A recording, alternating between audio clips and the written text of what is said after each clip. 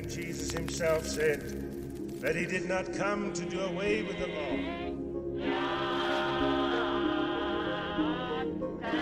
Does not take us out of this world if he does not want us to be contaminated by it. This is the Adventist Pilgrimage Podcast with your hosts, Michael Campbell and Greg Howell. Hey everybody, welcome to the Adventist Pilgrimage Podcast. We have got a pretty cool episode here this week, just to kind of look at a couple of different details from the last few. If you haven't listened to our previous podcast on Last Generation Theology, we definitely want to encourage you to do so. We've had a little bit of discussion, kind of pulled in some folks there on social media, looking at it from a few different angles. So if you're interested in any of that kind of thing, do check out our last couple episodes. But this week is a special episode for me, because I get to kind of highlight my co-host's effort, work, drudgery in some cases. Going through old historical stuff is a lot of effort, but he has produced an amazing book for us here. Michael's just put out his book 1922.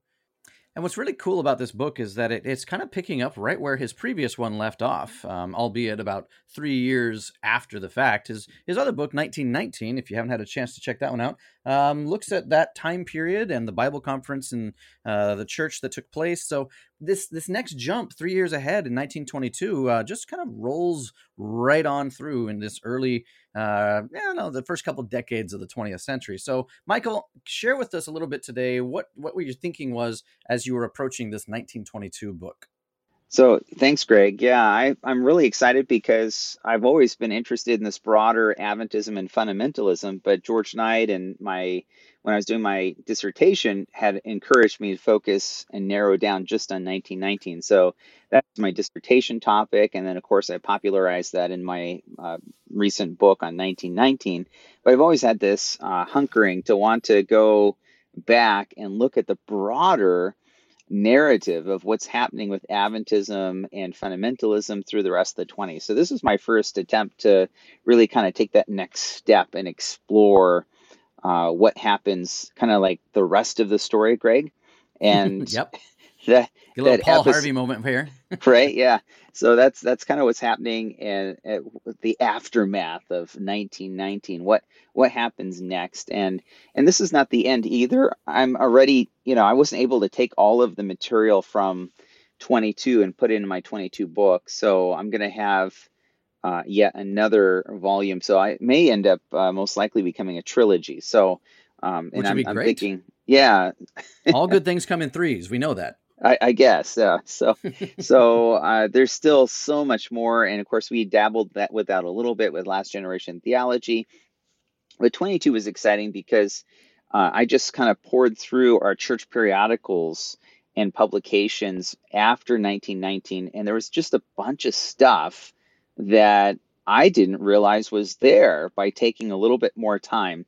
The statements of belief from 1919, 1920. I mean, almost really by the end of the year in 1919, you see these direct correlations between, and of course, correlation's not causation, but in this case, there clearly is a catalyst because Adventists are reading the fundamentalist statements of fundamental belief. And of course, they had their own before this, but they're directly engaging or interacting with these fundamentalist lists of belief and then saying, hey, here's our list of fundamental beliefs. And we agree with most of it, except for there's a few tweaks or whatever. And so when I saw that, I said, aha, this is amazing. I've stumbled on something really significant that no one in Adventist historiography has ever written on before. Yeah. Yeah, no, that's honestly what made this book so exciting for me, because I've always had the same sense that we've got pivotal stuff happening in the early 20s that we just have never really tapped into.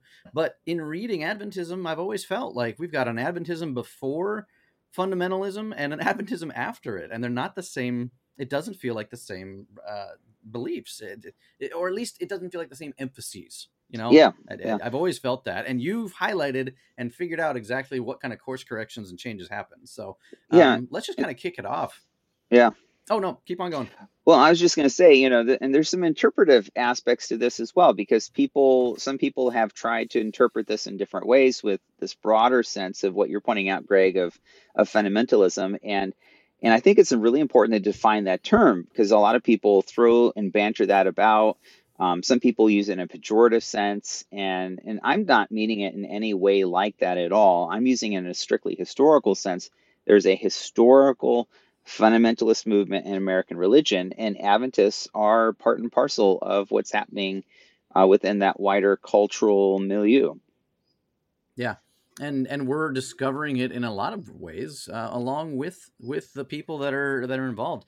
I've always looked at the fundamentalist movement. I mean, obviously Marsden and some other guys have their own views on what the term means, but I've always felt that it was a moment in time where everybody was deciding, what are we going to truly focus on, and what are we going to truly try to fight and defend for? Like, we've all had this Christian sense as Protestants in America, and yet now we're going to focus on the issues that we really think need to be defended. So that's always been kind of my sense of it anyway. Yeah, definitely. So let's kind of kick it off here. In reading through the book in the first few chapters, I noticed a great quote here that I thought I'd just throw out that I'd love to hear a little bit more exposition on. You mentioned in the first, it might have been the first two, might even been the introduction. You said fundamentalism perpetuated a siege mentality. Several historians noted how such a mindset was based on this foundationalist view of truth, the idea that all truth had to be black and white and therefore propositional. That you said set up a kind of an idea here that there's a widening chasm between the conservative and liberal viewpoints because you needed to define truth from error so strongly, which itself, funny enough, is based on a modern sensibility. Even though the conservatives are saying we need to defend and highlight what is truth and what is error, the drive to defend truth and error in a black and white dichotomy is itself a modern way of thinking. And I'd love to hear a little bit more about that. Yeah, and this is, some of the great historiography that's been going on by a number of historians and philosophers and theologians is that, there's this binary. It's a way of viewing the world. And so while you can define fundamentalism as a historical movement, there's also, it's an ethos, it's a mindset, it's a way of thinking, a worldview even. And very much as I mentioned in my book, which you just referenced, this kind of binary, this black and white way of thinking, everything is very much, and both sides, the modernists and the fundamentalists, are both engaging with modern sensibilities in a way through which they view the world that is distinctly modern. And so you divide up the world by science and scientific thinking. You categorize things.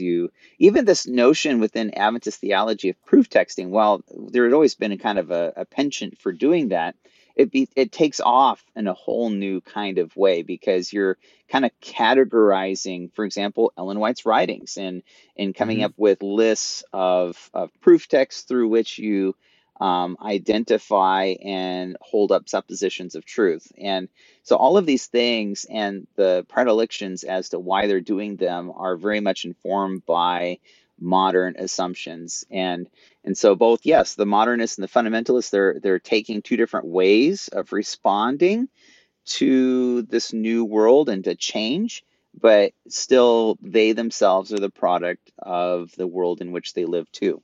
And so, this is huge, I think, for understanding.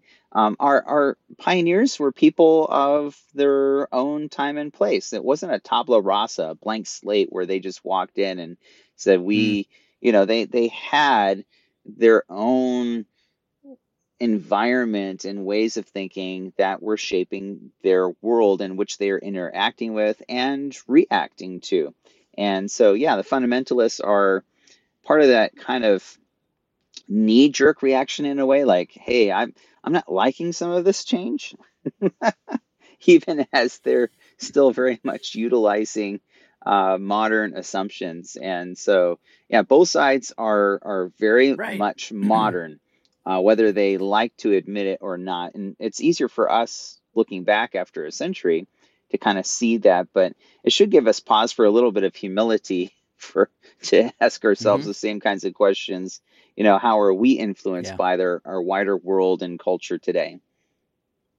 Yeah. And to me, that was the irony of it. Like, if this is truly the debate, the fight was against modernism in so many fundamentalist groups. They couldn't escape modernism, though, as a Yeah. as a way of thinking. Even in some of my own dissertation writing, I've been playing with this idea of horizons and horizontal shifts, where Right. a I group like of it. people they have a horizon that says, here is our way, here is our thinking, and yet they Hmm. can't help what the next generation is going to take from their horizon and how it's going to shift from there. And that to me is kind of the interesting dynamic that we see at play here. So that's great that you point that out. And like you said, Yeah. humility, right? Hmm. How does it make us think about our own arguments and disagreements, right? Even in our own time. Absolutely. Another great thing that stood out. One of your chapters was on muscular Adventism, and I found this one especially interesting. I Honestly, think that was because my favorite chapter to write, Greg. it was a great chapter, and it really tapped into, I felt, the wider American obsession with quite a few, just masculine figures in the public mind. You got Roosevelt, you got Dwight Moody, and just even like guys like Billy Sunday. They're perpetuating this really strong sense of masculine Christianity that's ready to take up the banner and fight the good fight. The human dynamo was one of the other things you mentioned there, and I found that fascinating because what in your mind do you think was driving some of this new emphasis on stand up and be the man and fight for the cross? I mean, it almost had a crusader feel to it in my mind. I can't help but go back to some of that earlier Christian church history, but it felt similar. How do you think, and why do you think it kind of came up like this in this time? Well, again, I think people are products of their culture and time and place and all of those kinds of things. For me, what really opened my eyes was a couple of friends, church historians, that had recommended a new book that had not even been released yet. uh, Jesus and John Wayne by Kristen Dumais. I think Alicia Kaufman, who teaches at Baylor University, and there was a couple others that they said, hey, this is going to be a really significant book. So I think I was possibly the first or one of the very first in the Adventist community to both read that book and engage its ideas and promote it. And as I read Jesus and John Wayne, most of the book is focused on the 40s, 50s, 60s onward. But she has some introductory materials that are on Teddy Roosevelt and this muscular Christian movement that really begins in the early 20th century. So and Teddy Roosevelt was not a very religious person, but he used religion to his own purposes.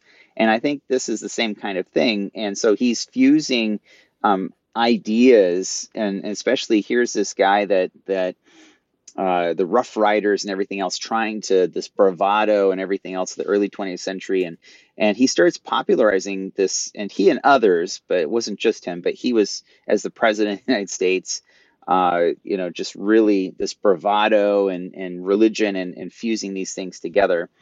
And so what was really amazing is I'm writing this book in the 20s and researching this at that same time. And I began reading in the review and in Signs and in Youth Instructor all this same kind of rhetoric. And so there was clearly, again, back to Adventists being products of their time. And for me, I think the real tipping point was when I read this one article that I cite in there that talks about the ideal Adventist young man and a role model. And I thought, well, Luther or maybe James White. And then in the review, it says that the ideal young man should be like Teddy Roosevelt. If we had more Adventist young men like Teddy Roosevelt, then Jesus would come. That was kind of like this linchpin that said, oh my goodness, we were teaching muscular Christianity within Adventism. So I came up with the term muscular Adventism because, again, this is fusion of the muscular Christianity movement with Adventism, hence the muscular Adventism. But of course, not every Adventist believed this, but there's enough, and it's strong and prevalent enough that it's making a huge impact. And of course, I note that, there's these eclipsing of women from leadership and ministry and Adventism. So there are very real and tangible results. I had a very good friend of mine who's doing a doctorate over in England right now, and he read that chapter and then looked up my original sources, and he said to me, sent me a message. He said, "Michael, you were too kind. You were really you're laying it a little bit soft there on us, because when you looked up the original sources that I cite in that chapter," he said, it's actually much stronger and more.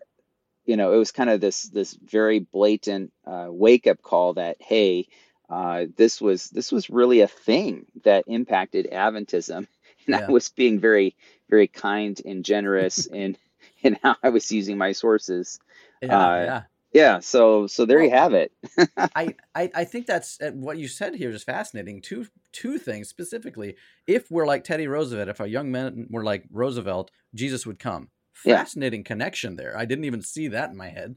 yeah, But the idea that there's something we're doing that is keeping Jesus from coming back, we have to be that notion flows through Adventism in various stages. It's yes, just fascinating to see that connected to Roosevelt here. The other thing you mentioned, though, is that women's role in the church took a nosedive around this time in history.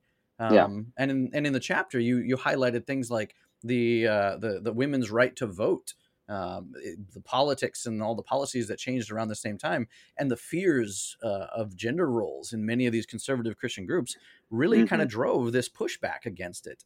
But what that highlights and tells me here is that even the things we argue about today, and in terms of women's ordination and other things, have a root in this shift during fundamentalist times. I mean, is that what you're saying? well, absolutely. There's a clear tidal shift, and Adventism's never the same afterwards. And I've had people say, well, what if only at 1919 they had done more to promote and teach? I'm not sure that if they'd even published the transcripts that it would have made much of a difference. There's a tidal shift in thinking and culture that is so strong and so overwhelming. I'm not sure that it would have made a difference. Of course, the what ifs of history we don't know, but we Sure. do see the tectonic plates moving in terms of race and gender. Now, I talk more about gender than I do of race in 1922, but I think in my 1925, the third volume of this trilogy is going to talk more about race Mm, specifically. And I did talk a little bit about it in a separate piece that I've published in some of my research that I presented at the American Society of Church History about Adventists and the Ku Klux Klan, and that came out as a separate standalone piece in Spectrum. So I think we're seeing just how much, how did we ever get to the point where there were Adventists, even church leaders, who were supportive of the Ku Klux Klan in the yeah. 1920s? That to me is rather shocking, but again, Yeah. there's historical evidence, and the thing is, as a historian, we don't write the history that we wish we could write. We have to write the history that we've received that actually exists and that we can Yeah. historically document. And so that's what I've tried to do, is be faithful as a historian to honestly describe and contextualize that history. And that Mm, means the good, but also the bad. And the yeah. good we celebrate, and the challenging moments, I hope, are instructive that we can learn from. Yeah. I mean, that sums up so much of the historian's necessity in church life. To Hmm. forget the good is bad. We shouldn't forget the good, but to forget the bad is also bad. Yeah. It could help us understand where we're at today with so many of the issues our church faces, to realize where these issues really came from and who else was talking about it, Well, and why it has developed into our modern day controversies. yeah, and just to kind of come back to the opening then, of how both the modernists and the fundamentalists were informed by modernist assumptions, but they're also trying to do the same thing, right? They're trying to keep and maintain the relevancy of the church and the world around them. They're Right. just Right. approaching it from two very different, opposite kinds methods or methodologies. And not all of fundamentalism is bad, right? So Hmm. there's aspects in which fundamentalism is trying to highlight the supernatural aspects of the Bible. The Bible's divinely inspired, and that Hmm. has application for a life, that the Bible is truly inspired by God. um, that desire is not a bad desire. That's actually a good desire, and one that I resonate with. And Yeah, so, same. so we highlight the good, but we also have to highlight the challenges. Right. And I think that as historians, we've got to keep both of these things in tension, because it is hard. It's Yeah, hard to write history with a fair and a balanced perspective, and not also sound like the older parent shaking the finger at the church and going, "We told you so." Like, it's yeah. hard to live in that tension. And there's people today that want to like take sides, like, that Right. are very polemical and that see themselves as the true purveyors of sort of a neo-fundamentalism or a neo-modernism. And Hmm. that bifurcation of everything being black and white, I think, misses the nuance, and as if those are the only two options, as if we have to be a modernist or a fundamentalist. And I would Yeah. say honestly that both approaches are not very helpful, to be quite frank. No, they're both extreme. They both lose out the better of each other, right? Yeah. Hey, I've got a couple more parts here that really stood out to me, and Yeah. again, want to just get some clarification from the author on this. Your chapter on weaponizing Ellen White, I found to be Ooh. fascinating. That one Yeah. stood out to me in the book specifically because it showcased not only our tendency towards proof texting, right? Yeah. Just this Exactly. idea that we're gonna drill down, and we are going to find all of the texts that we can throw at any given topic and prove our position. But Yes. we took that mindset and have now changed it over into even how we view and read Ellen White. Um, Mm. Interesting that this is the case, coming right on the heels of 1919. We've got, this is only a 3-year jump, and if you look at the transcripts from 1919, it doesn't feel like that's the direction we were headed. Yeah. What do you think happened, and why do you think we started to use her so much the same as we started using the Bible? Yeah. So back to, I think this militant defense of the faith is one of the key uh, marking points of fundamentalism.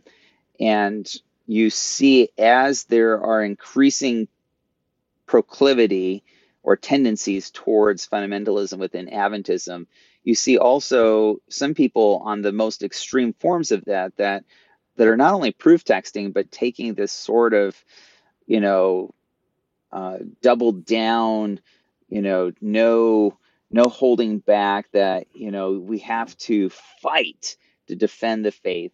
And that militancy, which, George Marsden and others have defined in the broader fundamentalist movement, you see that same sense of militancy.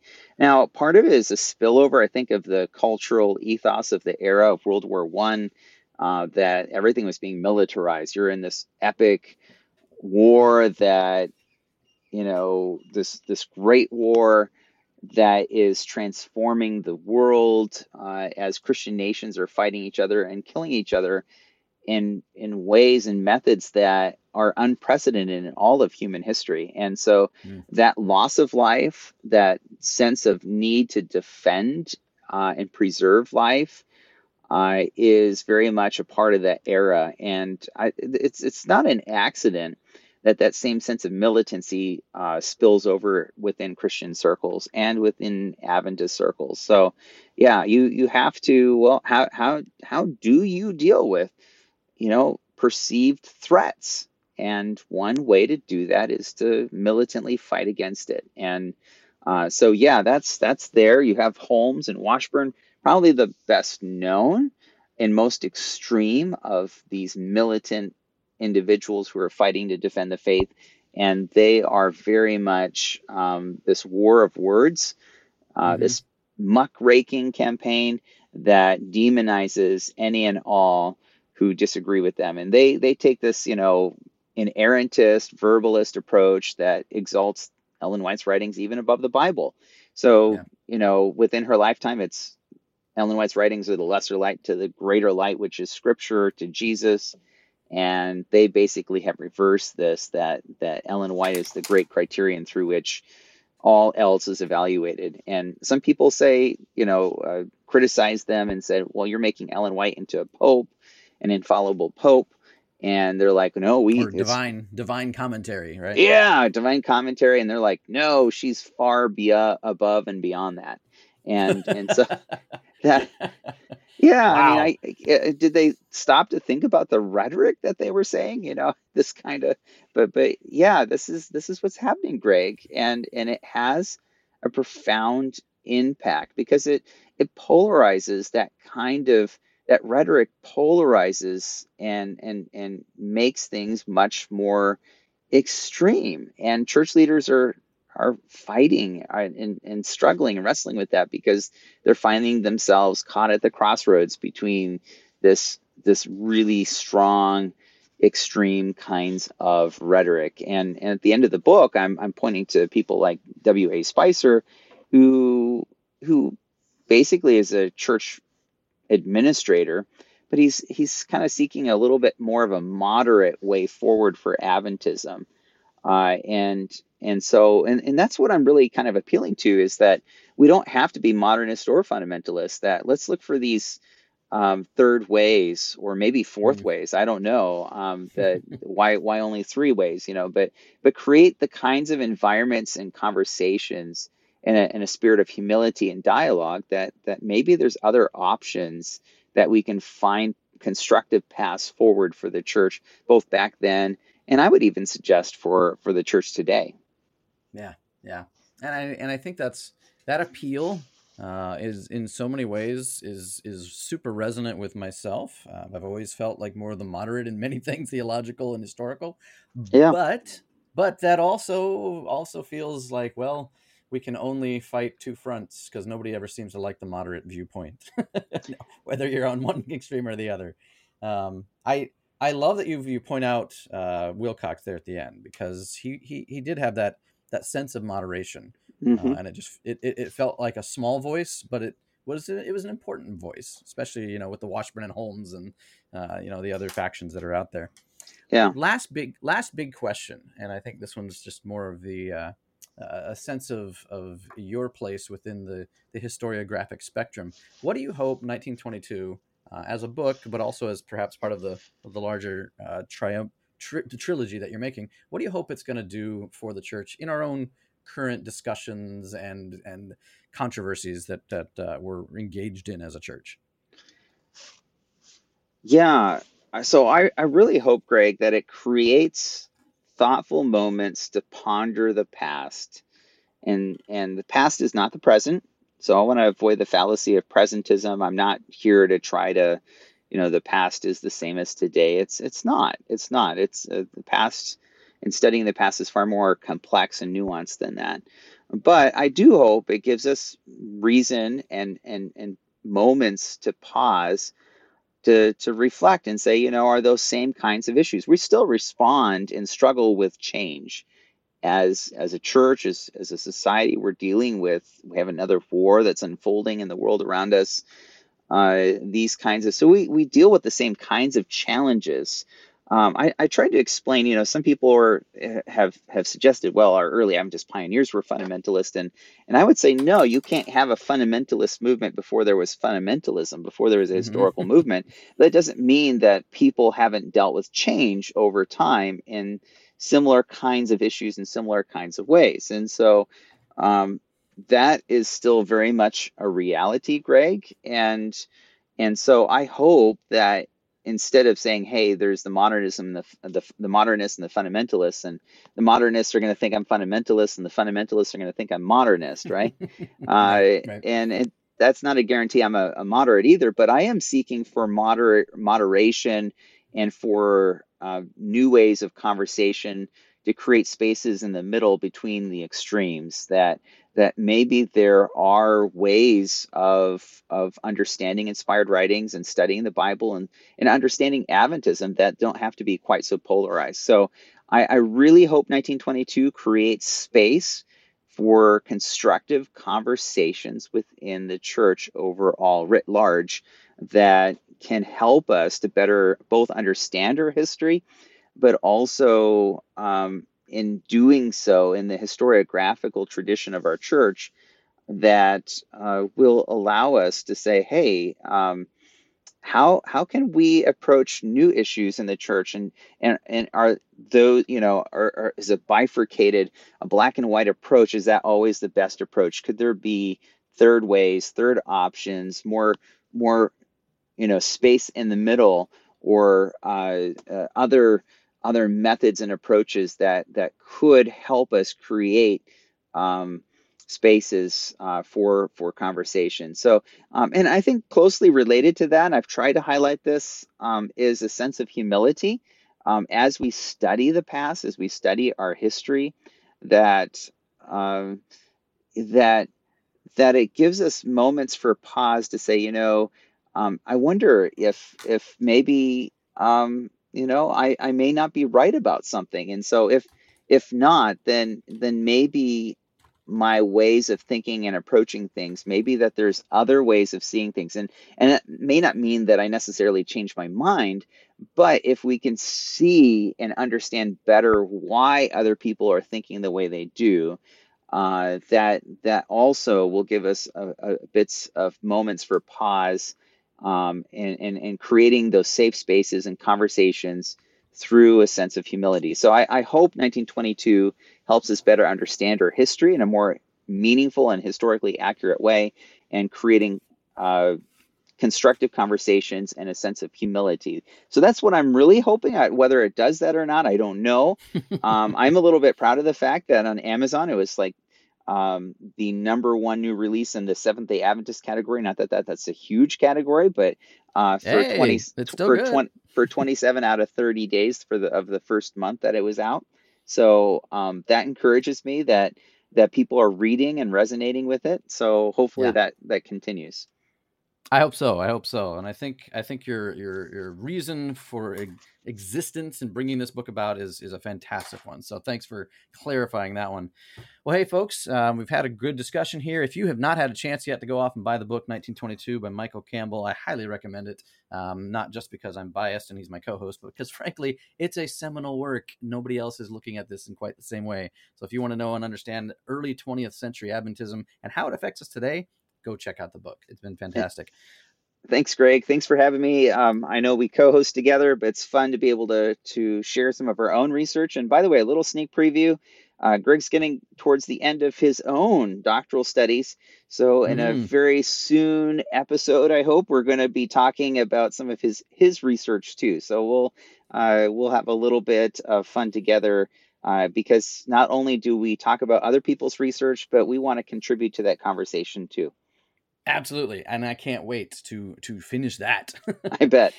All right. Well, Adventist Pilgrimage podcast listeners, thanks again. Hope you come back to us next month. We've got a lot of new stuff coming. The summer is not going to slow down. It's just going to get busier, actually. So thank you for joining us. Have a great week. And Jesus himself said that he did not come to do away with the law.